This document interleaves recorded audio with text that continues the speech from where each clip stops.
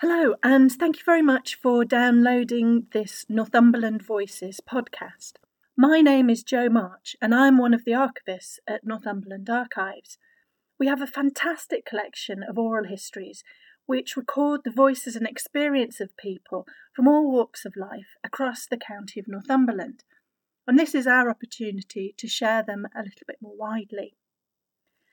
This recording in particular is an oral history interview that was recorded in 1975. Nora Balls will tell you her own story, but I think it's worth mentioning here that Nora was 92 when this recording was made. At the time, she lived in an apartment in Bamburgh Castle, where she lived out her well-earned retirement. The other voice that you'll hear is Amanda Arrowsmith. She was an archivist at Northumberland at the time. Well, I'm very proud to be a sailor's daughter. And to have a grandfather and a great-grandfather who went all over the world in the little sailing ships.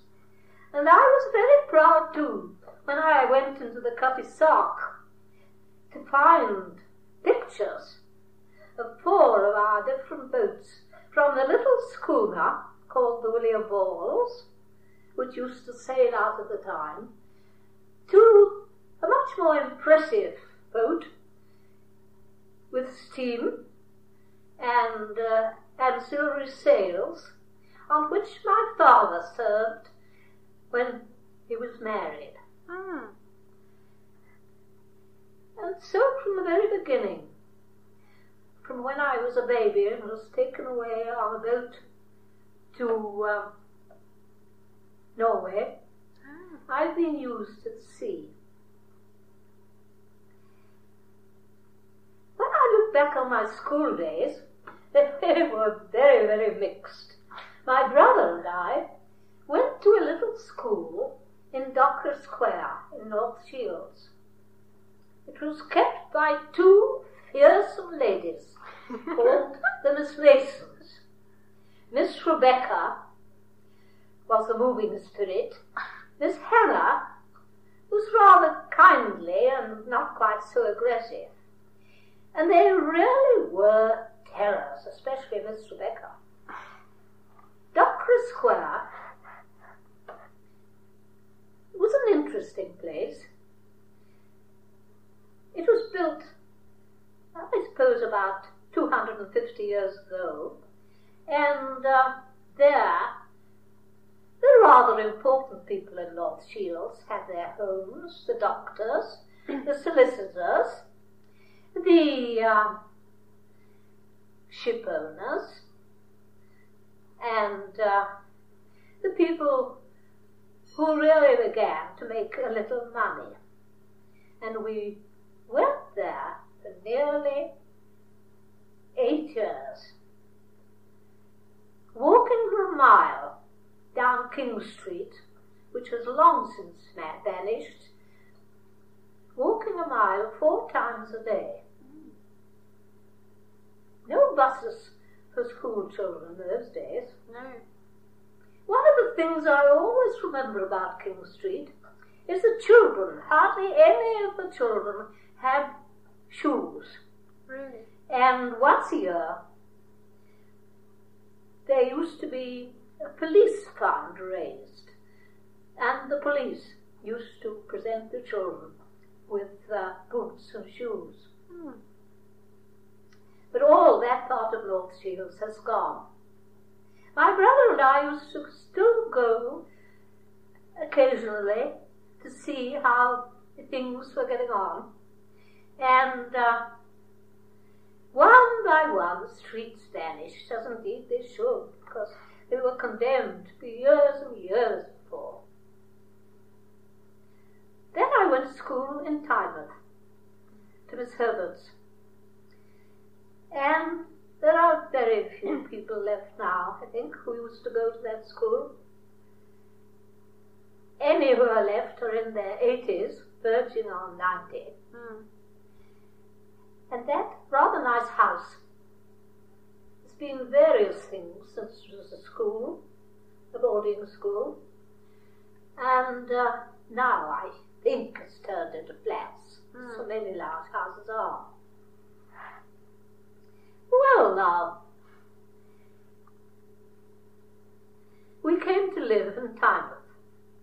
My father, who was going to retire, built a very nice house opposite Holy Saviour's Church. Oh, yes. And in those days, it was the first house, and we could see right over the country almost as far as the Cheviots, and certainly as far as Longhorsley Moor. And there were no houses round about except Percy Park. And I used to take my dog every morning round the fields. And one of my vivid recollections is the cross, which was standing in a field near a farm which was known as the Monkhouse Farm. This was a cross said to be put up in memory of a man who was killed by the Lord Delaval. It's the story of a monk who went from the priory of Tynemouth to Delaval Hall, and they were cooking in the kitchen a pig's head. And apparently the monk simply couldn't resist the smell of the pig's head. Oh, no. He picked it up, popped it under his cloak, and set out for Tynemouth over the fields. When Lord Delaval returned from hunting and found that his favourite tidbit had disappeared, he dashed across and overtook the monk at the spot where the cross was raised. And round the foot of the cross were these words, and that when I was a child, or a teenage girl really, about 16, you could still make out the words which said this: "Oh, horrid deed, to kill a man for a pig's heed." Oh dear. Well, all that part of Tynemouth now is covered with little houses, and the shaft of the cross is in the priory. And the last time I saw it, it was absolutely black. No sign, of course, of carving, no sign of with the words, "Oh, horrid deed," and it did just show what the pollution must be that comes down the river. Yes, indeed. Because the stone was absolutely black. Well, it was about this time that my mother took me to a suffrage meeting. It was addressed by Mrs. Fawcett. Now, Mrs. Fawcett had been working, and her sister, Dr. Gerard Anderson, had been working quite a long time for votes for women. My mother, who was a very strong-minded person, but not a keen suffragist, took me there. Why, I can't think, because I was really not particularly interested, and I was too young. How old would you be then? Sorry, how old would you have been then?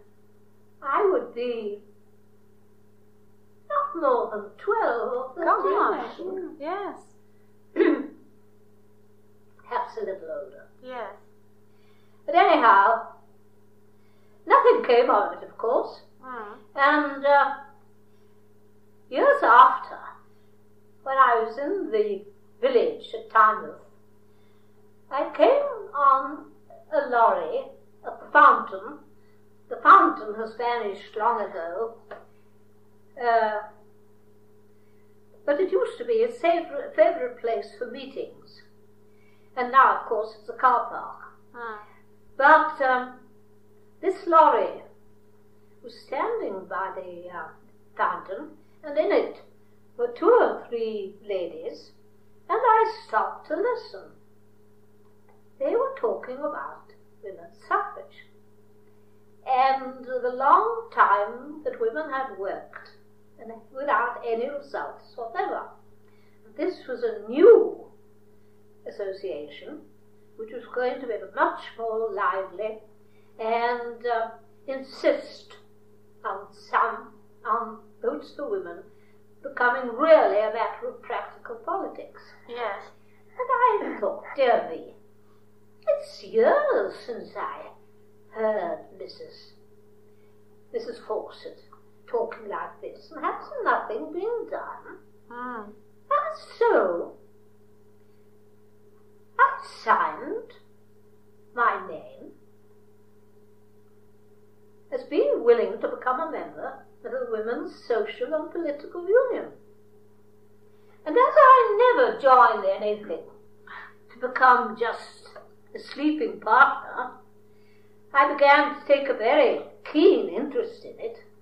And after some time, I shall never forget this, I was induced to go to a by-election. The Women's Social and Political Union used to go to by-elections to talk to the people and to oppose the Liberal candidate. They always opposed the Liberal because we said the Liberals paid lip service to the movement and yet didn't do anything. And so I went to Howick Boroughs with several other people, and we used to have our wagonette always in front of works, if possible, or where we could get hold of the workers coming home to their meal. And this was Fuller's Dye Works. And for the very first time, I took the chair. And my goodness, was I nervous? Yes. Absolutely terrified. Yes. Standing up on this wagonette in front of perhaps 300 or 400 men. So after that, we went to quite a number of by-elections. Now, in the north, in Newcastle, and in Northumberland, there were several very ardent suffragettes who, although they wouldn't come out into the open and stand on street corners or do anything of that sort, were always behind us, helping and encouraging. One was Lady Parsons, the wife of Sir Charles, the great inventor, and the other was Mrs. Taylor of Chipchase Castle. Oh, yes. And her daughter, Violet Taylor, and I did a lot of work together. And she was the very last, I think, of the group that I knew who died about 2 months ago in the south. She left Northumberland. And that began a very, very busy time. And of course, I remember too the by-election of South Shields, where we went in force. There was a rather strange but interesting group of people by that time who were members of the WSPU. Every sort of person, rich and poor, and looking back, it was quite remarkable to find how they worked together with one special aim. Yes. And I remember Mrs. Pankhurst and Christabel both came to this by-election at South Shields. Yes. And I was very much embarrassed when Mrs. Pankhurst, having lost for some reason her chairman at the mass meeting, said Nora Bowles should take the chair. No. Oh dear. I was terrified. It was without doubt my baptism of fire. But you know, no one ever said no to Mrs. Pankhurst. Oh, yes. She was a most remarkable woman. Even my mother, who was very difficult in some respects, came under Mrs. Pankhurst's spell and became quite as keen as any of us, and never said no to anything special that I wanted to do. Christabel, there were 3 daughters, Christabel, Sylvia, and Adela. Sylvia and Adela were very plain girls, good speakers. Christabel was much more alive and very bonny and always beautifully dressed, as far as that age went, and an excellent speaker. Well, Mrs. Pankhurst, of course, had wonderful eyes. People remarked on her eyes, and beautiful voice. She could make her voice. You know, there were no amplifiers in those days, and yet we were quite accustomed to projecting our voices for quite long distances. Yes. And Mrs. Pankhurst, too, had a gift of repartee. There's the classic example of when a man threw a cabbage at her, and she said, "Here, the gentleman has lost his head." Excellent. But normally, when we went to the meetings at, say, Armstrong's Works, we always got the same repartees, and the men extraordinarily unoriginal. They were always the same things. Go home and darn your husband's socks. Oh, yes. Go home and mind the baby. Always the same thing. And of course, sometimes they threw quite heavy things at it. Yes. I had quite a collection of things that I collected in Yorkshire. Oh. And I put them all on the rock. Oh, yes. So that you see there were hooligans in those days, just as there are now. Were there many men who were actually in favour of it? Oh, yes. Yes. Oh, yes, in your mind. Then it was decided that a deputation should carry a large petition to the House of Commons to Mr. Asquith, who was a very hard-bitten anti-suffragette. Yes. And from Newcastle went Mrs. Brown, the Browns, Mrs. Brown, Nora, Kathleen. They were very keen. Kathleen went to prison and was forcibly fed. And Mrs. Brown was a very delicate woman, and we marched together, a long train of women, from the Caxton Hall. When we got to the Houses of Parliament, of course there were police. They wouldn't allow us near. I always remember how I clasped my arms round the railings of the House of Commons. I've never been near the House of Commons since. And I've been in the American Senate, I've been in quite a number of parliaments, but never in our own. However, we refused to budge unless we saw Mr. Asquith. And of course, Mr. Asquith absolutely refused to see us. So eventually, we were arrested and taken to the police station. And after, it was 1910, after all those years, you know, there are just little things that I remember. Yes. And one was lying on the floor, going to sleep in the police station, with my head in a coal bucket. Oh, God! And we waited and waited, and eventually Mr. Pethick Lawrence came and bailed us out. Mr. Pethick Lawrence eventually became Lord Pethick Lawrence. Mm. Well, we went, we got our bail sheets, and we had to go to court the next morning, which we did. And we were sent away, and no charge was offered against us. So we said, well, we try again tomorrow. We tried again next night. Same thing happened. We tried the third time.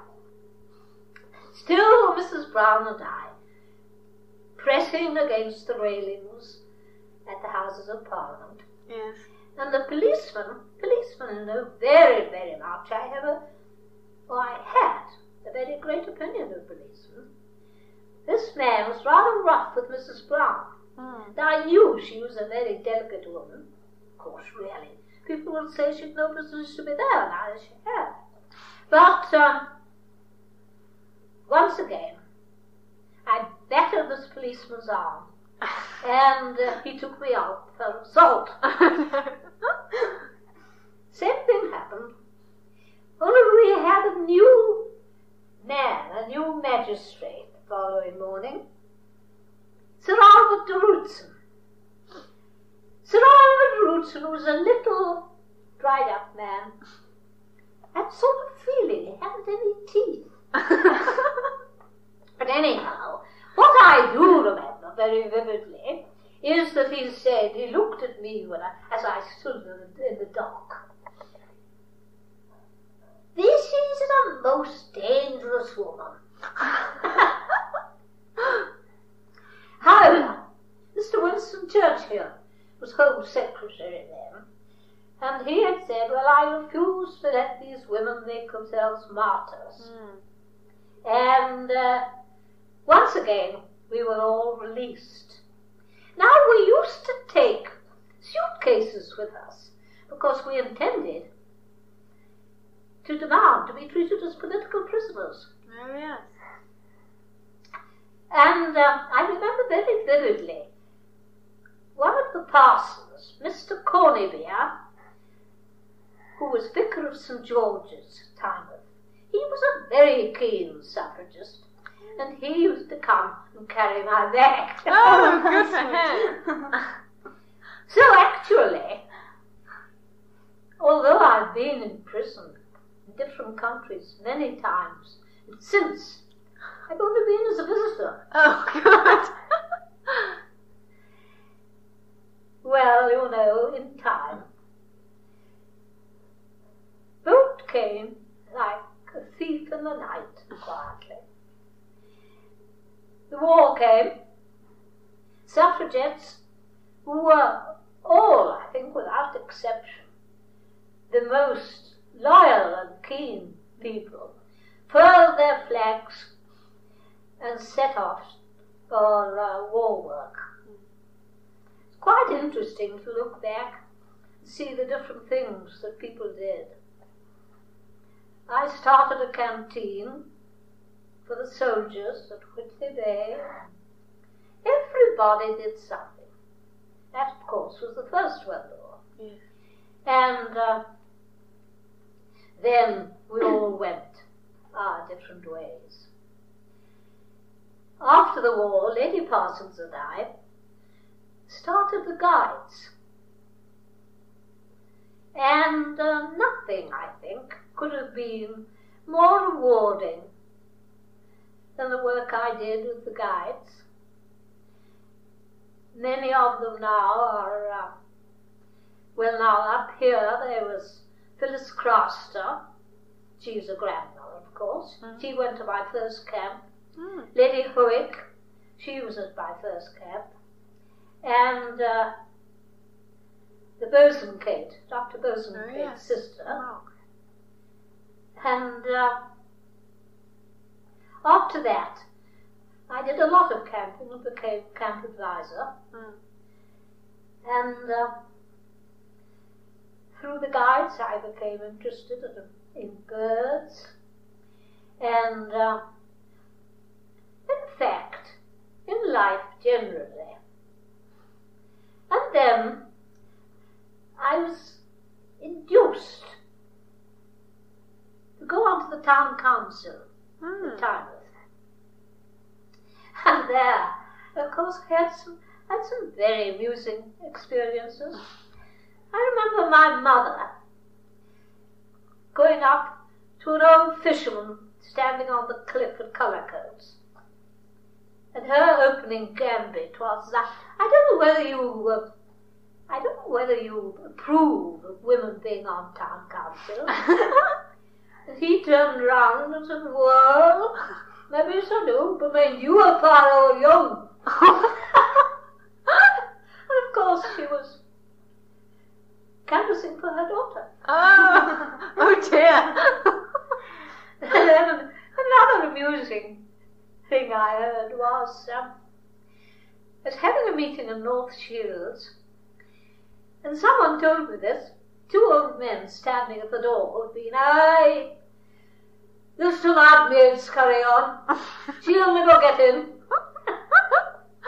However, there were 3 candidates, and I got more votes than the other 2 put together. Oh, excellent. So I did pretty well. What an amazing life. Thank you so much for listening to this podcast. If you enjoyed Northumberland Voices, please do subscribe, as we'll be uploading more content with more oral histories from Northumberland. Thank you. Bye.